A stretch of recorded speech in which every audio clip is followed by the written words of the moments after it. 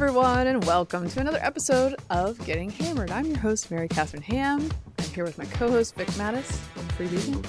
We are your morning show. For any hour, we got a bunch going on. The ceasefire has been broken. I'm sure you'll be surprised by whom when we get to that later. There's a lot of, unfortunately, anti-Semitism news that we need to get to in America, but we got some other stuff for you as well. It's a little sunnier, including an uncanceled segment about a young fan at a Kansas City Chiefs game. So we'll get to that later. Oh, and Elon Musk is popping off. Popping off, y'all. Before that, how's it going, Vic? Hello, Mary Catherine. I'm doing fine. Hanging in there, as you know, with my back injury, which I'm now beginning to wonder if it's called chronic back injury. And I hate to use the word chronic, but the older you get, which means like there's no end. Yeah. So I'm not sure. Every morning it's like, how is it going to be when I stand up? And so it's just, I have to move gingerly. How many weeks are we out from I feel like the it's incident? 3. I feel like it's almost like 3-4 weeks. But okay, I think that's a reasonable time. I feel like 3 or 4 weeks was where Steve was feeling slightly better. Full disclosure, I did some weightlifting yesterday, so, okay. I've asked for it. Yeah. Again, as my dad says, you'll be fine as long as you don't do anything stupid. I'm like, oh, come on, let's, Okay. Other than that, gains. I'll tell you what gains. Gaining in weight, because as you know, I'm obsessed with, not wanting to waste food, because I really do believe it's a sin. And of course, after Thanksgiving, we had this leftover turkey. Finished that. And but I do want to point out, and there's some like leftover birthday cake from my daughter's birthday, just little bits at a time. Right. But I do want to say my single greatest achievement is because my father was visiting here, as you know, and now he's back up in Jersey. We get him stuff to anticipate things that he might need, right? Including a carton of Lactaid milk because he's lactose intolerant now. Never got to it. Huh. But I'd hate to see it go. So within 2 weeks, you're going to take the in 2 weeks' time, I finished the Lactaid carton. Okay. And if anyone's wondering, it's interesting. It's sort of like there's a milkshake element to it. I mean, isn't it like, how long would it keep? Because it was like, what's in there? It was good till December. What's in there? Yeah, it was good till December, and as you know, we're not quite there yet. So I got through the Lactaid. Well, congratulations to you. It's not bad. It's not bad. I feel like it's very sweet. Doesn't it taste sweet? Yes, it is. Yeah. To me, it feels like drinking. Have you ever had? Like the fake Coffee Mate creamer. Yeah. That's what it feels like drinking. Yeah, there's some of that too. I don't know why I've been had drinking it, the Coffee Mate creamer as well. I just been sort of straight. That definitely doesn't go bad. I don't think you need to worry about that. No, I ate that room temperature for months. Mary Catherine, how are you? I'm doing all right. We had fun at my house yesterday. I find that whenever my husband leaves town, immediately at least one child does something crazy. Like it just intentionally. No, I just think it just happens that way. Mm-hmm. But and not super crazy, but something weird goes. Right. Like someone will get weird sick, or someone will do something weird as soon as he's gone. So yesterday morning, my room is next to the baby's room. The 2 babies are in there together in two cribs, and they sleep well in there together. You have so many kids so close together that you actually have 2. They're not twins, but there's 2 cribs in the room. There's 2 cribs in that room. Yes.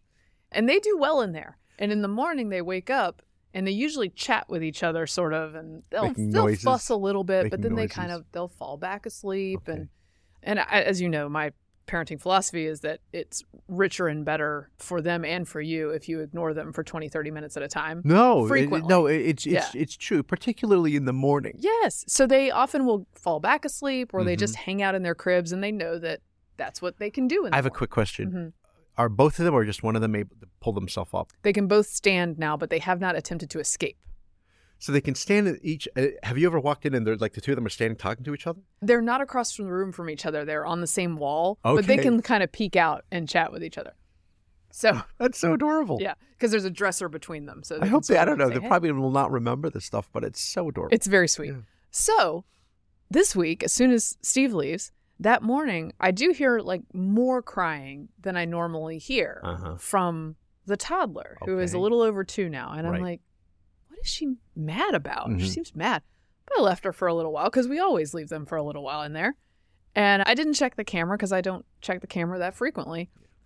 We never had And then a little while later, after Mom's relaxing cup of coffee by herself, I go in and there's still fussing going on. And I go in.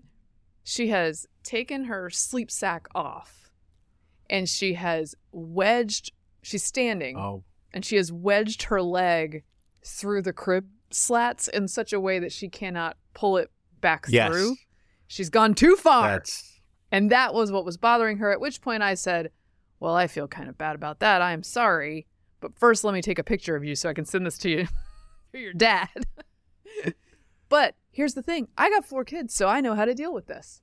Here's how you deal with this. I said, sweetie, I'm going to be right back. And I ran downstairs and I got a giant carton of coconut oil. I was going to make a joke, but I didn't think it was real. Nope. You actually You have to grease butter, the baby. Grease the baby. You got to grease the baby. So I bring it into there. And she's, of course, super mad that I left the room again. And I'm like, okay, this time I'm not leaving you. I'm coming back. Come back with a carton, scoop out some coconut oil, and she comes right out of there. Wow. Yeah.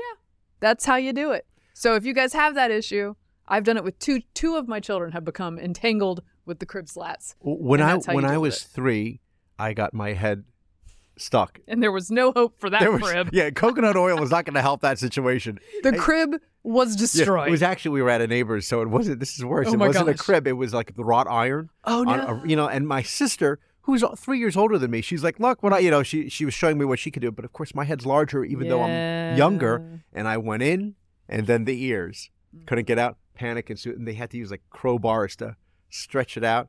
That's a little embarrassing. It was like my dad's boss. That like is embarrassing. The head surgeon. That's a sitcom plot right there. That's embarrassing. Your kids, okay. But in sitcoms, they were always having dinner with their bosses at their bosses' houses. Yeah, dinner at the boss's house. So apparently that was your life. I don't remember ever Barnegat. having family dinner over at my dad's boss's house or his boss coming to our house. I don't remember that being a thing. I'm glad it's not a thing now. We'd have you over, Vic, but thank you. Yeah, thank you. Don't stick your head through the crib slats. That I need those cribs. Not happening. I need those cribs. Okay, so that's what's going on. Everyone was fine. Good. She was no worse for the wear. Running around like crazy. She's slathered. A-okay. Slathered and running around. A little greasier than she was before. Now she also because it gets everywhere. So she tans well now. It's all in her hair. Yeah. Her hair's just like what member of Fall Out Boy is what she looks like now, like Pete Wentz or something. Boy, yeah. Okay. Well, who's Pete Wentz from? Is he from Fall Out? No. No. Anyway, has the greasy bangs. Greasy bangs. Anyway, okay. Let's do the news, shall we? Let's do it.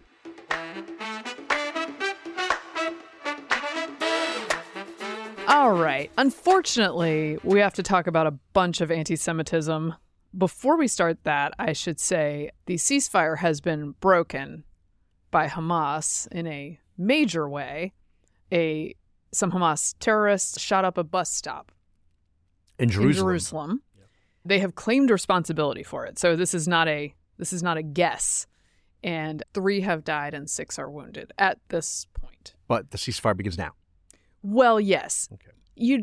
I know you'll be shocked to find this, but I did a Google search on ceasefire broken. Mm-hmm. Not a lot of news on that front. Well, I don't think you'd want to put it that way. In fact, what there is a lot of news about how truces can be fragile.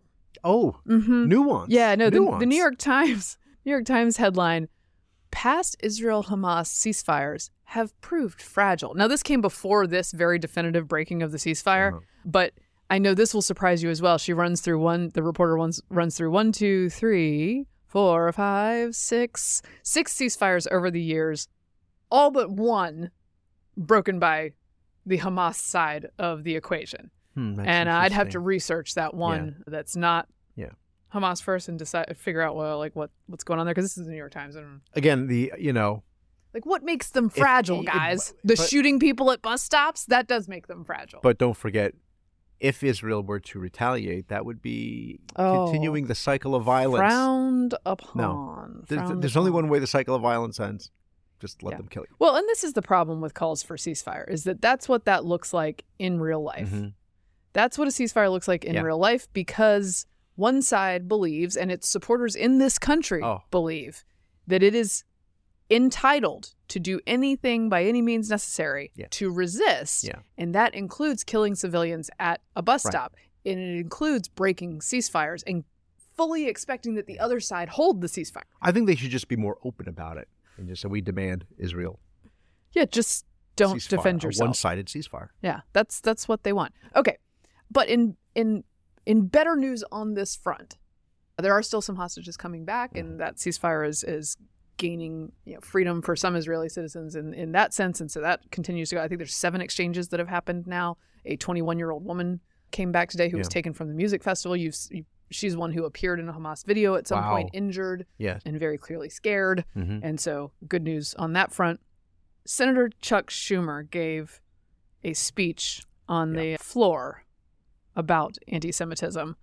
This is the New York Times reporting again. Senator Chuck Schumer, Democrat of New York and the majority leader, on Wednesday warned that some liberals and young people were, quote, unknowingly aiding and abetting anti-Semitism in the name of social justice, fueling a dangerous rise in bigotry against Jews amid Israel's war against Hamas. Credit where it's due. That's the lead. That is the lead for that. They didn't bury it. No, it was a 40-minute speech. Yeah, 40-minute speech. He names a bunch of examples.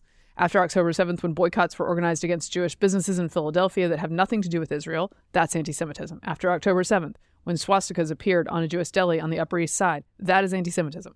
After October 7th, when protesters in California shouted at Jewish Americans, Hitler should have smashed you, that is anti-Semitism. We'll play a little bit of audio of Schumer. After October 7th, Jewish Americans are feeling singled out, targeted, and isolated. In many ways, we feel alone. The solidarity that Jewish Americans initially received from many of our fellow citizens was quickly drowned out by other voices, while the dead bodies of Jewish Israelis were still warm, while hundreds of Jewish Israelis were being carried as hostages back to Hamas tunnels under Gaza. He is the highest ranking American Jew in public office. Right. And I am sure that the last thing he wanted to actually do was have to get crosswise with some people in his own caucus, because Republicans, for once, don't have an issue with this. Right. Republicans, by and large, are pro-Israel. I'm sure you can find a few exceptions here and there. And what our friends on the left would say is, hey, you remember those 6 people who stood on a corner in Florida with masks on that are neo-Nazis? Those guys are bad. Yeah. Condemned by many Republicans because the press asks them to condemn them, even though they're not very obviously part of any coalition at all. No. They're not asked to condemn these things, which is why Schumer's bringing it to the forefront. Right. And it's a serious problem on his side, but I don't see a fix to this. I just see a deepening rift within the Democrats because it's a very large contingent. And part of it is generational. I'm not saying that all young people believe one thing and all old people believe another thing. And certainly when you look at the polls in general, a majority of people, young and old, support Israel. They blame Hamas. Although even if you were to say it's 70% pro-Israel, the idea that, 30% of people think Hamas is in the right, I think that's a problem. I don't mean to say blame Israel. I meant blame Hamas. I might have gotten mixed up. But the point is, within that caucus, you have the older Democrats, many of whom lost races and got primaried out in the past, who are pro-Israel. They still believe that Israel is our best ally in the region, the only democracy in the region. And then you have this younger generation, a newer generation in office who believes, like all these other, rising young stars who have now been inculcated in this, that Israel is the occupier, it's the colonizer, it's an apartheid state, and they just throw this out very easily. And of course, the chant from the river to the sea, and Schumer talks about that. Well, and he also notes, as he should, and by the way, credit where it's due as well, because it is hard to go after your own side and people who are doing things you find detestable, who are aligned with you on other things. That is an uncomfortable thing to do. But he's doing it, and he's making note of the fact that one of the reasons he's doing it is because the Jewish community is deeply hurt and feels betrayed because they have considered themselves allies to oppressed and marginalized communities, and then are not given any leeway for being a highly historically marginalized community themselves. But the good news is that I'm sure a lot of young people are learning at college really smart things that would deter them from this kind of thinking. At the very least, you can sleep well at night knowing that. Because the colleges are educating them. They're in good hands when you pay $60,000, $70,000 a year. They're in good hands. It turns out that's not true, Vic. The U.S. Department of Education is opening an investigation into Harvard University. It's one of the elite ones, over claims of anti-Semitism on campus, according to the federal agency's website. The department, which announced earlier this month a separate investigation into half dozen U.S. colleges and universities and a local school district for alleged anti-Semitic and Islamophobic incidents, opened the investigation to Harvard on Tuesday. It stems from a complaint that alleged the Ivy League school discriminated against Jewish and Israeli students when it failed to respond to alleged incidents of harassment last month, according to a letter from the department seen by the Boston Globe. First of all, good. I'm glad they're looking into this. The problem with all of this is that these things are selectively enforced, and it turns out that anti-Semitism on campus is not nearly the micro or macro aggression, even when you get to assault and intimidation and threats of violence that, say, like misgendering someone is. Turns out that that's not as enforced by college administration. It's a much more serious crime to get the pronoun wrong. Oh, it's very, very serious. So they're looking into this. And again, this, of course, they should, because here's the thing.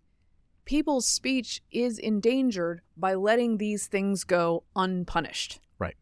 If you let those things go unpunished on one side, it means, of course, people who are pro-Israel are going to feel uncomfortable speaking out. That's right. I do want to point out the DOJ and the Civil Rights Office Division. They want to stress they're not pointing any fingers and saying anybody's guilty here. They're just investigating because, a complaint was filed by the Jews. Right. Well, and when this has to do with the die-in protest at Harvard. Yes. And the Jewish student who was trying to record it and was walking past them carefully. Right. And then he's the one who gets assaulted. Yeah.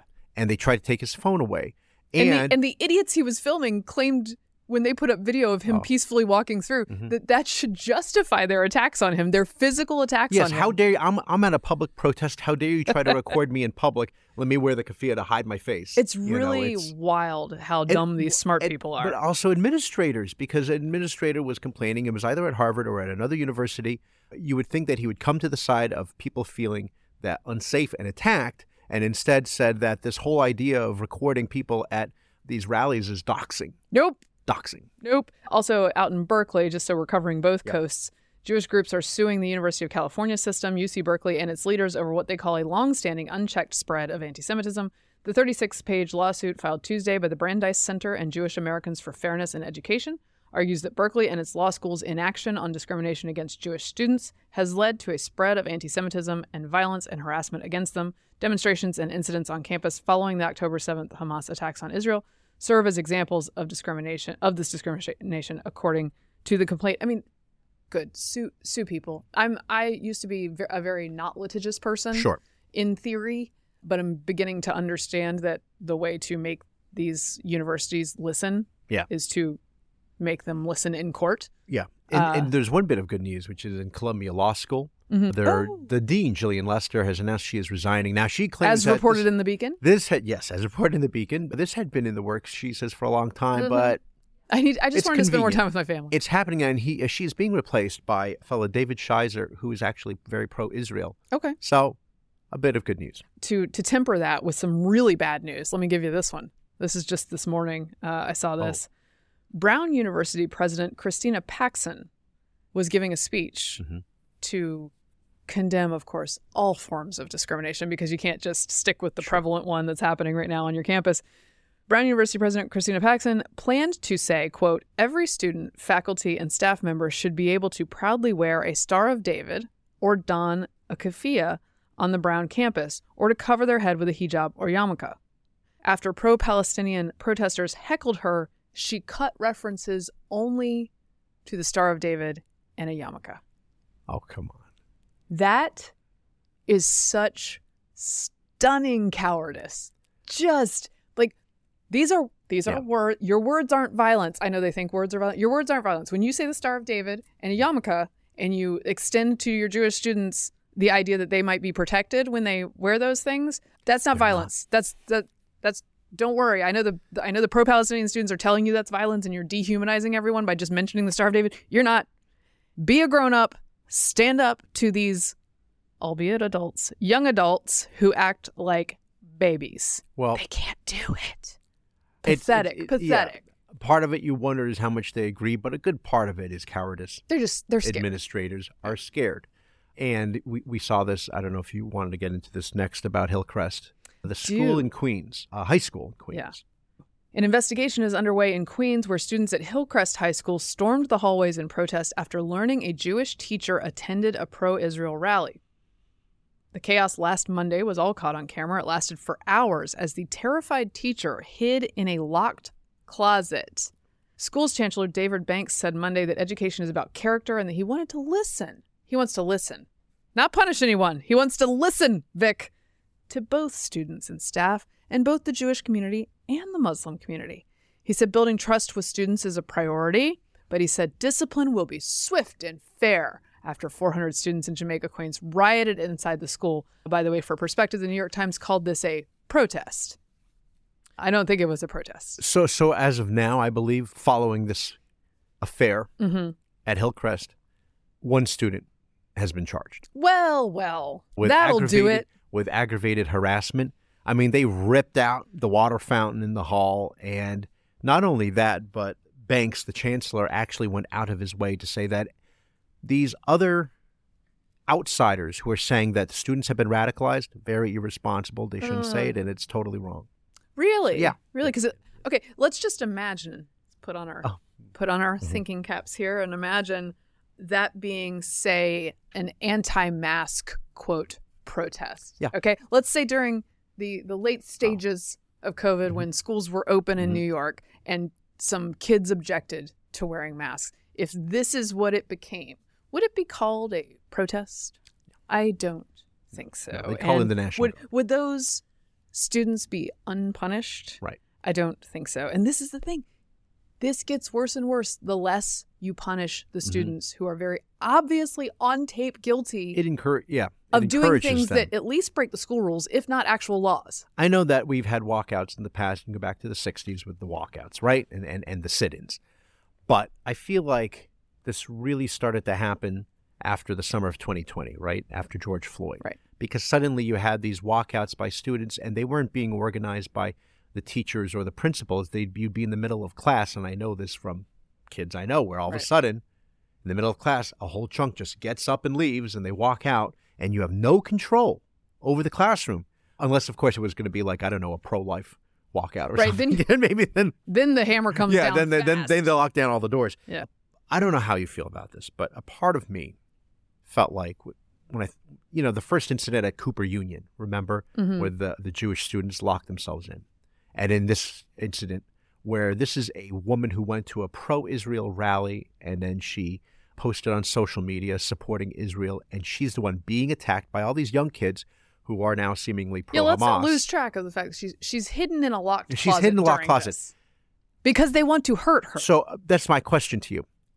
A part of me felt like if I were her, I would just open the door and say, here I am. What are you going to do to me? Are they really going to hurt her? What do you think? Oh, I think so. Oh. To me, this I feel like so much of it is they're all worked up because they like to intimidate. But things happen. And then they get all. That's why I think that people who diminished January 6th, and there were parts of it that were very mundane, and there were people just walking through the Capitol, and there are people who are being punished too much for that. But there was a segment that wanted to lynch Mike Pence and was serious about it. I believe they were looking to hurt some people. Right. I believe these students would have been fine with hurting someone. And then what? The question is, and then what? I mean, she'd probably have. They'd Would do people some feel bad about it? Should they do some outreach after that, maybe? And try to figure out what it is that you did that upset these kids. That would be it. It's downright malice. Well, that's the chancellor. It's the chancellor said he's calling for understanding, saying the war was, quote, a very visceral and emotional issue at Hillcrest, where about 30% of students are Muslims. They feel a kindred spirit with the folks of the Palestinian community. And you have to understand how happy they were when they went on a killing spree. I mean, that's a problem. That's a problem. No, and I go back to, you think about the Cultural Revolution, you think about the students in the Red Brigades, and they just, with their little, red books and, uprising and revolting against the teachers. And I think there is some of this that's opportunistic, right? It's like, oh, well, we can do mayhem because that's what we're doing right now. And maybe it's not necessarily ideological in the most horrible way possible. Still bad for a school. They enjoy being a part of the bullying crowd. And still bad for a school. Also, the way that the Cultural Revolution works is that if you don't join in, you become a marked man. Yeah. Right? And so a lot of these, there are probably students who feel compelled to be, let's go to get the Jewish teacher. Mm-hmm. She's terrible. Right. Because if not, then what are they? Do you remember the Black Lives? Something called a Jew lover? Is that what they become? Yeah. Do you remember the Black Lives Matter protests that were going through the cities? And this pathetic video of going through, and it might have been Washington, D.C., where people are trying to dine outside.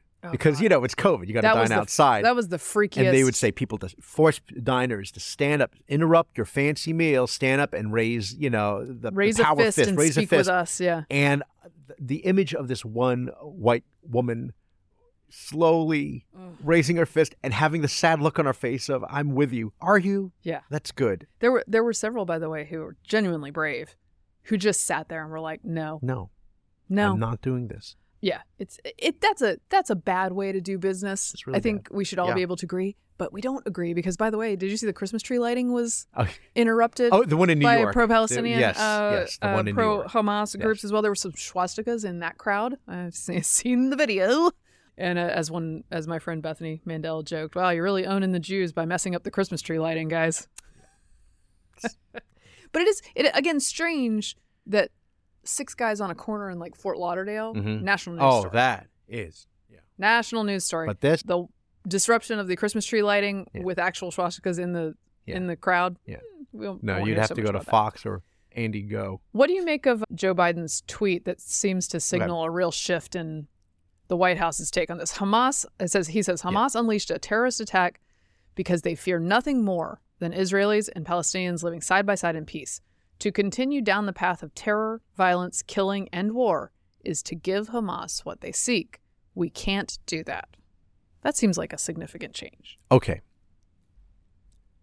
Depending on how you read it, I'm just going to say, when I saw the tweet, I understood at least the first part of what he's thinking. I understand how he's thinking and what he's thinking, which is, first of all, the Abraham Accords, which was an amazing thing. People tried to downplay it, saying, big deal. No. You get to fly from one country to the It other. was, in the Big words deal. of Biden, a BFD is what it was. Oh, yeah, right. It was. That's right. BFD. For this. And then later on, they realized that they can actually capitalize on that and pull off an amazing foreign policy victory, which would be getting Israel and Saudi Arabia to have more normalized relations. And they were supposedly on the cusp of that. And then Iran realized, and Hamas realizes, and all of their allies realize, if this happens, their cause is going to be marginalized. So we need to do something to disrupt that and try to create a rift between Israel and its Arab neighbors, because how are they they have to respond to this attack by killing Palestinians. Right. And then we can ruin everything, and then people will come to our side. In fact, Saudi Arabia obviously has been very quiet about this, watching what is going to happen behind the scenes. Other countries, as you know, have taken the side of the Iranians. So that's what I think what Biden was trying to say. The second part, though, is saying it suggests that this is the reason why, when in fact, of course, they've been planning this for years. Well, and Hamas says, it's in their charter. They were always planning on killing Israelis and destroying Israel altogether. So I think the part that has our side worked up is that continuing down the path of war. Yeah, I think killing and war. Killing. I was thinking Hamas's war and killing, but no, you're right. That's it encompasses both styles of warfare. I'd like to know how long they spent working on that tweet, because a Trump tweet takes about a minute. They're like, I got it. There's not even a time for a spell check. We'll tell them that the war benefits Hamas, and therefore that to be pro-Israel's self-defense would be to be pro-Hamas. You don't want that. I don't know. I don't think anyone over there is playing 4D chess. But this, to me, is concerning because it signals that Biden will be probably less strong in his assertions that Israel will do what it must do to get rid of Hamas entirely, because that's going to take longer.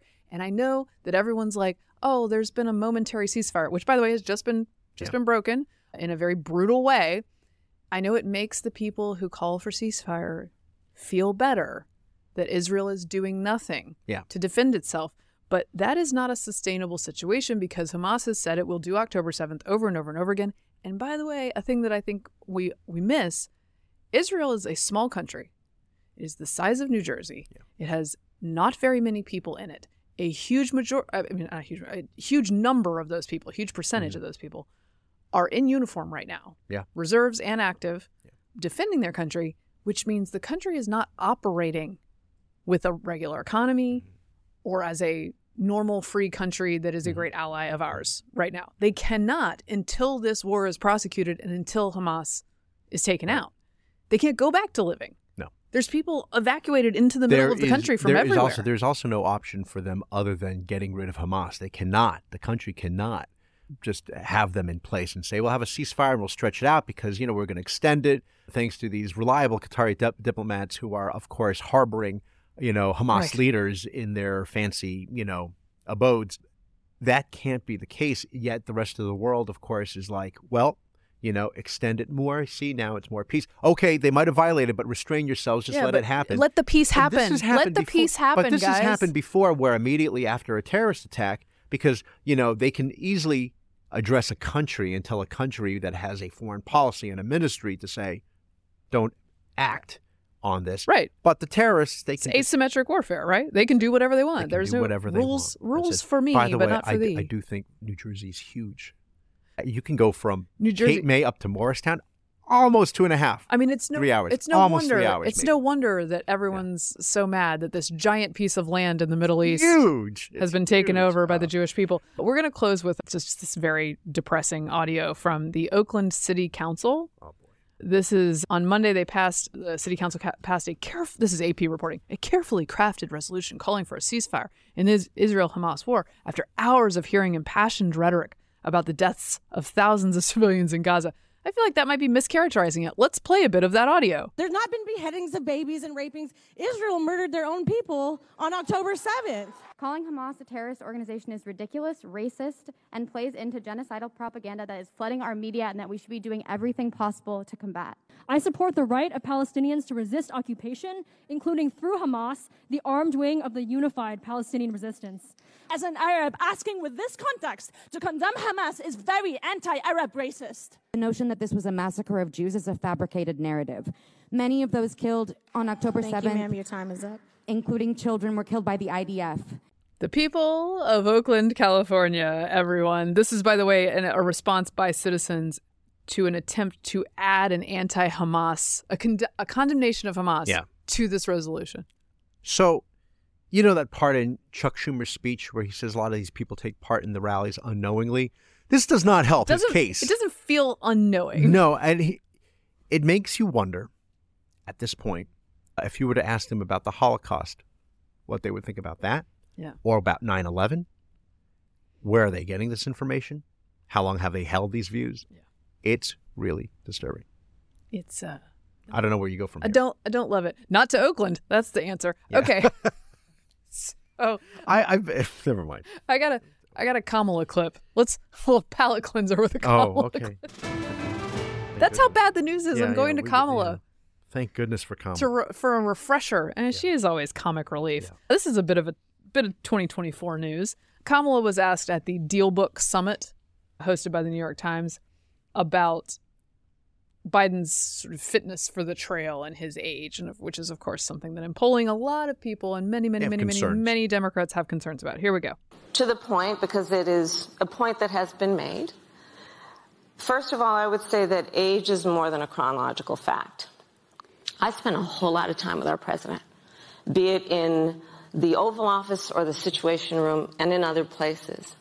And I can tell you, as I just mentioned, not only is he absolutely authoritative in rooms around the globe, but in the Oval Office, meeting with members of Congress, meeting with leaders in industry, meeting with community leaders, I will tell you that he is in front of, often, everyone in the room in terms of thinking about how we can resolve issues, negotiate in a way that is about concession where necessary, but for the sake of accomplishment and actual work. You can't keep up with the guy. She has, you know what she has? She has this amazing ability to stretch out a point into a paragraph, and she has. I think the word ability might be a little generous, but yes. And she, you add to that the vocal fry, a little bit of this going on, and like, oh, this sounds interesting. She reminds me of, if you've ever seen Best in Show, Jennifer Coolidge, and she's married to the 90-year-old for the money, and she's trying to explain that they actually have a lot in common, and she says, we both like talking and not talking. We like soup, and it's just that's all it is. And that was her. Yeah. Well, she's eloquent as always. I also wanted to add to the 2024 news. She's vice president of the United States. She's vice president, which is why, by the way, by the time this runs, Newsom and DeSantis will have faced off on Fox News, which I'm looking forward to, and we'll talk about that later this week or at our next show. But that's the reason that Newsom is out there, because should something happen, like he wants to be known as a very capable surrogate, but not really a surrogate, as a step-in guy. And like, look, he's a slick salesman guy who's full of it, but he's better than this. Yeah, that is for sure. Yeah. I wanted to add to the 2024 mix this little tidbit from Donald J. Trump, former president of the United States. Mark Fisher, who was in some way related to I believe the Rhode Island Black Lives Matter movement, perhaps a co-founder. Not the Washington Post's longtime writer, Mark Fisher. He came out on Fox News and said that he would support Donald Trump due to his belief that the African-American community was being treated with getting better results under President Trump. True. Here's Trump on the matter. Now, BLM has said, no, that guy has nothing to do with us. So there's some dispute about this. Trump says, spoke with Mark Fisher yesterday, a great guy. Very honored to have his and BLM's support. And then he goes on to say, I've done more for black people than any other president. Lincoln, ? Including. No, he didn't say Lincoln, ? Every now and then, because you don't hear from him for a long time and you don't see him in the media and they're not mentioning this, you're like, I don't know, maybe, you tend to remember only the good times, as they say. And then you get these reminders. To be fair, he put a question mark. Lincoln, ? Including a 10-year funding for historically black colleges and universities where they had none, opportunity zones, criminal justice reform, and much more. Thank you to Mark. This follows the old rule about if there's a question mark on your headline. Oh, the answer is no. The answer is no. No, you haven't done more than President Lincoln. So, point being, nothing matters because no one in his coalition suddenly will care whether he says he's honored to have BLM's support. Yeah.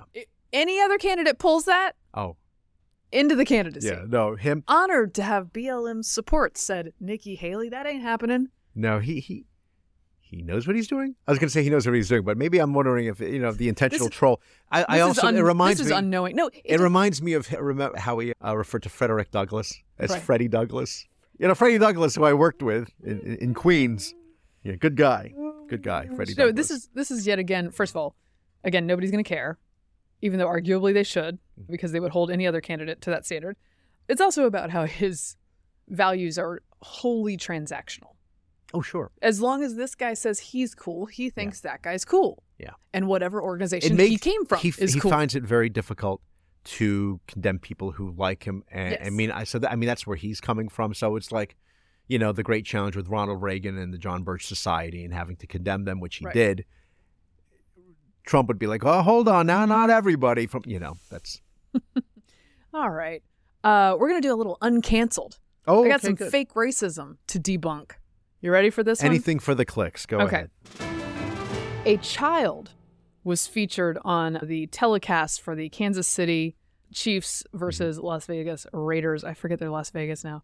Raiders. Yes. Not in Oakland. Yeah, not in Oakland. They left Oakland. They saw this coming, guys. At the right. There's a kid in the stands. He's wearing a headdress, a very elaborate Native American headdress, and his face is painted. Now, the picture that Deadspin, which is the Gawker-affiliated sports site, chooses is a picture of the kid from the side on the telecast where it looks like his face is black with the headdress. And the headline is, the NFL needs to speak out against the Kansas City Chiefs fan in blackface, native headdress. Now, if you watch the game, you will see this child turn to camera and the other side of his face is red. He's not in blackface. As in the Kansas City Chiefs color red. He is in red and black on either side of his face. It is obviously not what this reporter, Karen Phillips. I would say you could Karen Phillips. I would say the other thing that you might notice is that there were not riots at Arrowhead Stadium against this kid, and they had to chase the kid out. Yeah. So this is the original lead on this. It takes a lot to disrespect two groups of people once. By the way, this kid is under 10. But on Sunday afternoon, in Las Vegas, a Kansas City Chiefs fan found a way to hate black people and Native Americans at the same time. It was as if John Gruden's emails had come to life. The image of a Chiefs fan in blackface wearing a native headdress during a road game leads to so many unanswered questions. A fan? Was he like a 40-year-old dude? No, just a kid, just a child. Why did the cameraman give this fan attention? Why did the producer allow that camera angle to be aired at all? Is that a fan? Is that fan a kid, teenager, or a young adult? I mean, he's very obviously very young. Despite their age, who taught that person what they were? This is sports reporting, apparently. Who taught that person that this was is why I want to read about sports. Yeah. So it turns out, of course, one, it's not blackface. Two, I do enjoy this twist. Yes. He's Native American. Yes, he is. He's Native American. The Chumash tribe of Santa Ynez, which is in California. Yeah, so his family's affiliated specifically with a tribe, which is a great twist of fate for the identity-obsessed people who are coming at him. His mother also went to Facebook and was like, dude, first of all, he's a kid. Second of all, he's not a blackface. Third of all, he's Native American. Right. I mean, you can find his grandfather on the web. And he's, But like, why are we canceling a kid who's a football fan? I mean, this is just wild. Do you think we've reached and the he's point... the good guy. This guy thinks he's the good guy. Oh, yeah, no. And this guy's a Pulitzer finalist. Oh. Do you think, at least according to his Twitter is handle, so awesome. Do full you of think awesome people. This is the point where the pendulum starts to swing back, or no? Because we've reached the point of madness here, and I'm glad that there's pushback on social media against him and against Deadspin. Yeah. But I don't know how much coverage otherwise this is getting, because this is a ridiculous piece, and it needs to be pushed back, not just by us or Fox or wherever. No, I think this one got a lot of pushback, and I'm glad. And I would say, again, it's outrageous. Formerly not that litigious a person, sue whoever you can. Go Covington Catholic. For defaming this kid. Yeah. Sue who you need to sue. Settlement. And then donate that settlement to the Native American tribe. Now, you mentioned he had a response already. The Quran, the journalist. Oh, yes. Where he said something to the effect of just, he doubled down. He doubled down when he was attacked. He said, sure, even if it's not blackface, he shouldn't be wearing the headdress. Right, as if you think it's the own that it's not, or whatever, to that effect, and you were the same white people who, celebrate on Cinco de Mayo and the whole thing. So we hate, white people who hate Mexicans but celebrate Cinco de Mayo or something. Will these people ever just say, "Well, I got that wrong, sorry"? No, I don't think ever. We've reached the point. That's not where the power comes from. No, you think about the writer for Rolling Stones who accused the fraternity of rape. It was they interviewed this woman who had a fake rape claim or the Duke lacrosse story. These people just go on. The Russia hoaks, there's only 4 years of nonsense. Yeah. So in this particular case, I don't. It's amazing. We shouldn't be surprised. They're not going to ever say, well, you know what, you're right. We went a little too far. Because they actually will believe this to the end. I don't know what Deadspin does with this writer, but I'm not going to hold my breath either. Well, wasn't Gawker already sued out of existence once? Yes, they were. All right, proceed. Yeah. Proceed. Yeah. You know who did back off and say he was, at the very least, had bad judgment about a tweet recently? Excuse me, a post on X? A post. Elon Musk. Ah. I watched a bit of his interview at the DealBook Summit with the journalist. What's his name? Sorkin is his last name. Not Andrew Ross Sorkin. With Andrew Ross Sorkin. It's a long interview. Musk, for his faults, is an interesting person. Mm-hmm. And it's an interesting listen.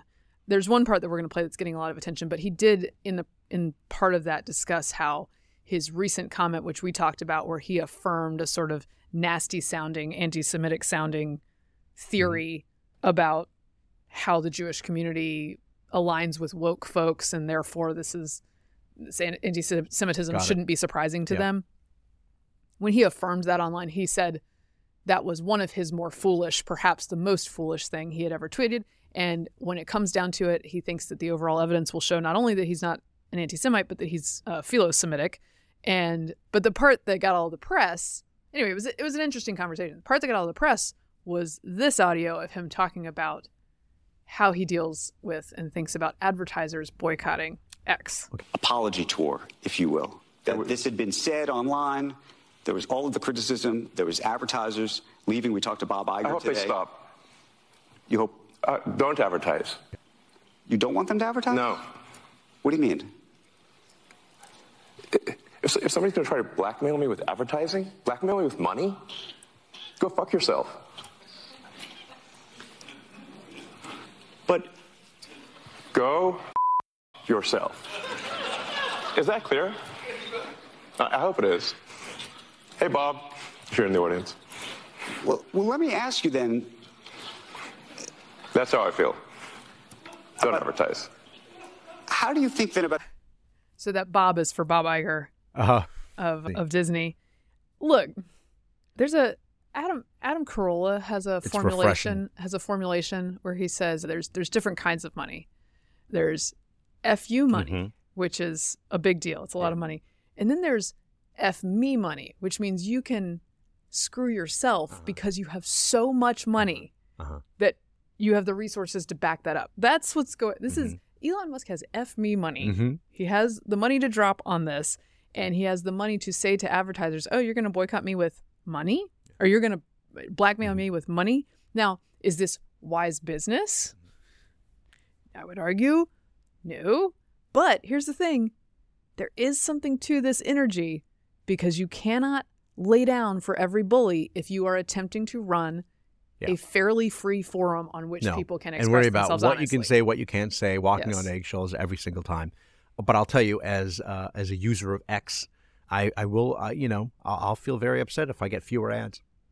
Just hate for that to happen. I think your mileage may vary on Elon as the proprietor of X. I think basically all his missteps are worth it for the implementation of community notes. Yes, which I think is extremely valuable and amusing. I am gonna say I would be very upset if I don't get any more of the "don't put this in your coffee" ads, which we know from the show. It's very disturbing and yet mysterious. I don't know what it is because I drink my coffee black. Because you can't click I don't know through. You what can't spend all that time I don't clicking know. through. Something out of Alien. So his argument was, look, I'm going to put it to the people, and if these boycotts go on forever, they'll kill the platform, and if they want to kill the platform, then they'll have to answer for that. And Sorkin said, but wouldn't that partly be on you, because they're saying they don't feel comfortable, and he said, well, it'll just be up to the public to decide. Now, I'm not sure it's going to come to that, because I think a lot of very rich and powerful people want Twitter to continue to exist because they're addicted to it. It's a love-hate. It's a love-hate relationship. They're addicted to it. Yeah. But I do enjoy the GFY energy on some of this. You know who's also good at doing this is Dana White of the UFC. Okay. When advertisers say to the UFC that they're nervous about something, he will just say F you. Yeah. And if you lay down markers like that, you don't get pushed around as much because you're capable of standing up for yourself. I would argue that many of these college administrators and college presidents, including the president of Brown University, could use just a tiny bit of that energy with their students, because they have been taught to bend the knee at any request from a certain segment of students, and they should stop being bullied. No, this is you see what the result is. Yeah, because you embolden bullies when you do that. And Musk is not interested in emboldening bullies in that sense. There are others who would argue that some of the things on the site reward too many bullies. Yeah. And that's like the give and take of a social media site. But again, community notes plus GFY. This week I'm okay with Elon Musk. Okay. All right. What else we got? Did you want to talk about Black Friday? Sure, let's talk about Black Friday. Apparently Black Friday went really well in America. Cyber Monday in particular hit huge records, which is, I'm all for that because I'm a lazy Black Friday person. Yeah, I'm not going to any place. My uncle and my cousin used to do that, and they'd get there at midnight or someplace. No. I'm not doing that. I'm not busting any doors. Or Thanksgiving night. I'm not busting any doors and getting in a fight and getting that on TV. Neil Augenstein of WTOP, who I love, he was at Tyson's Corner Mall in Virginia at between 5 and 6 a.m. and a line had already formed outside for Lululemon. For Lululemon ladies. 6 a.m. Well, what were the prices? That one must have been the prices were so good it was like 2019. That's how good they were. No, prices were so good you could get 2 pairs of leggings for $350 at Lulu. I did want to contrast. Yes. Look, there are still things in America that we do well. Mm-hmm. And spending money on Black Friday is one of them. Yeah. Now, it's good for the how much economy. are we putting that on the credit card? I don't know. But just as contrast, yes, France. A little story out of France. The French government has launched a campaign encouraging people not to buy new clothes in Black Friday sales.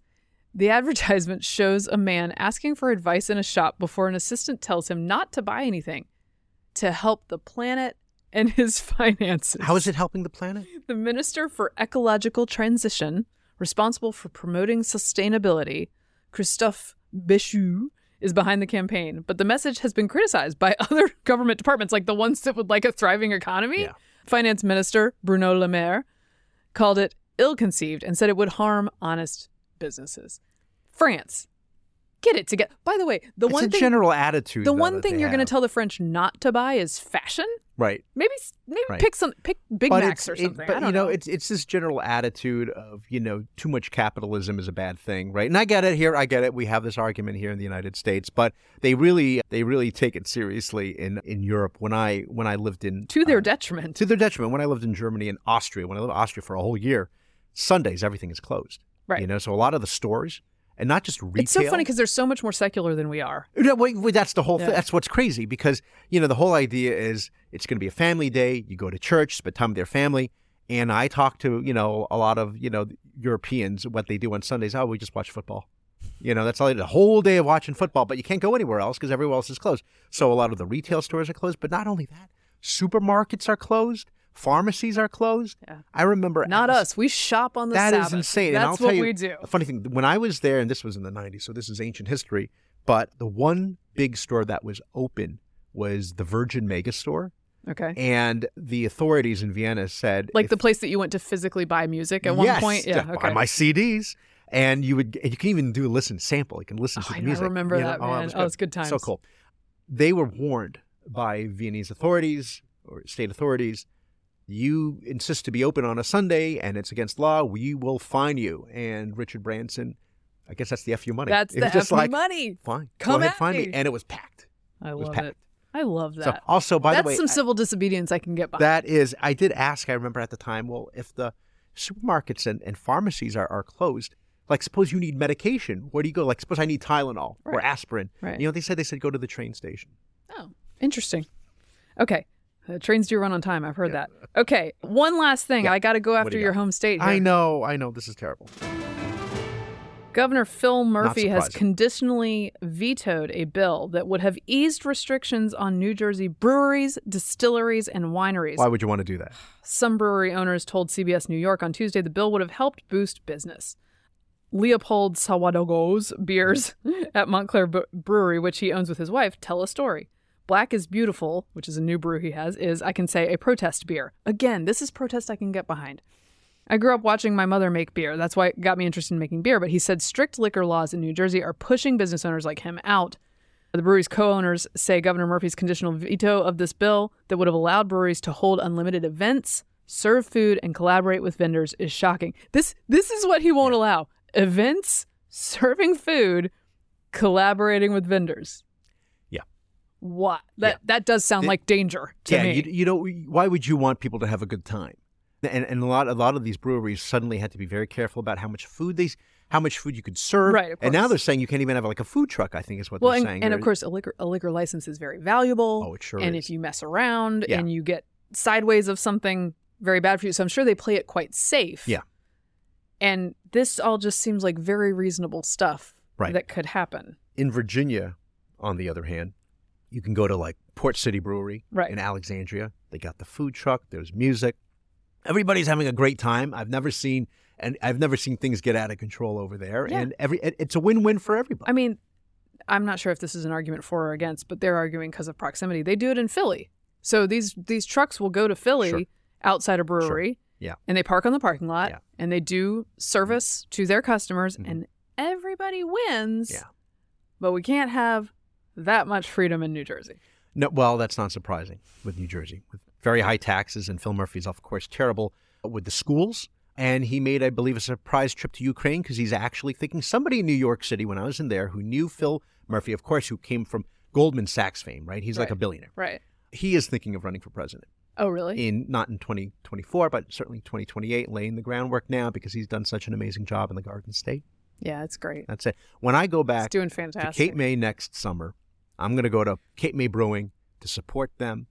And hopefully they'll be that's, serving food. That's the only reason. This is just a legislative push that you're doing. Strictly for legislative Every time push. you take a swig, legislative push. Or there's another place called Naughty Spirits. Naughty, but it's more like nautical. Doing some civic nautical. engagement. It's nautical. And I guess you have to brown bag your lunch because there's not going to be any food. It's just wild. You can't eat food at the brewery. Sorry. And the breweries are limited to the number of events because if they have too many parties, good Lord. Don't want that to happen. All right. That wraps up this episode of Getting Hammered. Remember, you can subscribe to us on iTunes, Google Play, and YouTube. You can follow me on Twitter at Victorina Mattis. I am at MK Hammer on Twitter, at MK Hammer Time on Instagram. You can follow the show at Getting Hammered Podcast on Instagram or YouTube, and you should. And also, I would like to program note for next week that the Free Beacon is a partner in the next presidential debate, which is taking place in Tuscaloosa, Alabama. Very exciting. A place I am not at all interested in as a Georgia fan. Oh. Taking place in Tuscaloosa, and the Beacon's own Eliana Johnson will be one of the moderators alongside Megyn Kelly and Elizabeth Vargas of News Nation, who is airing this debate. So check that out, and we will talk about it the next week. All right. Thanks for being here. Thanks for getting hammered responsibly. This has been a Nebulous Media Podcast.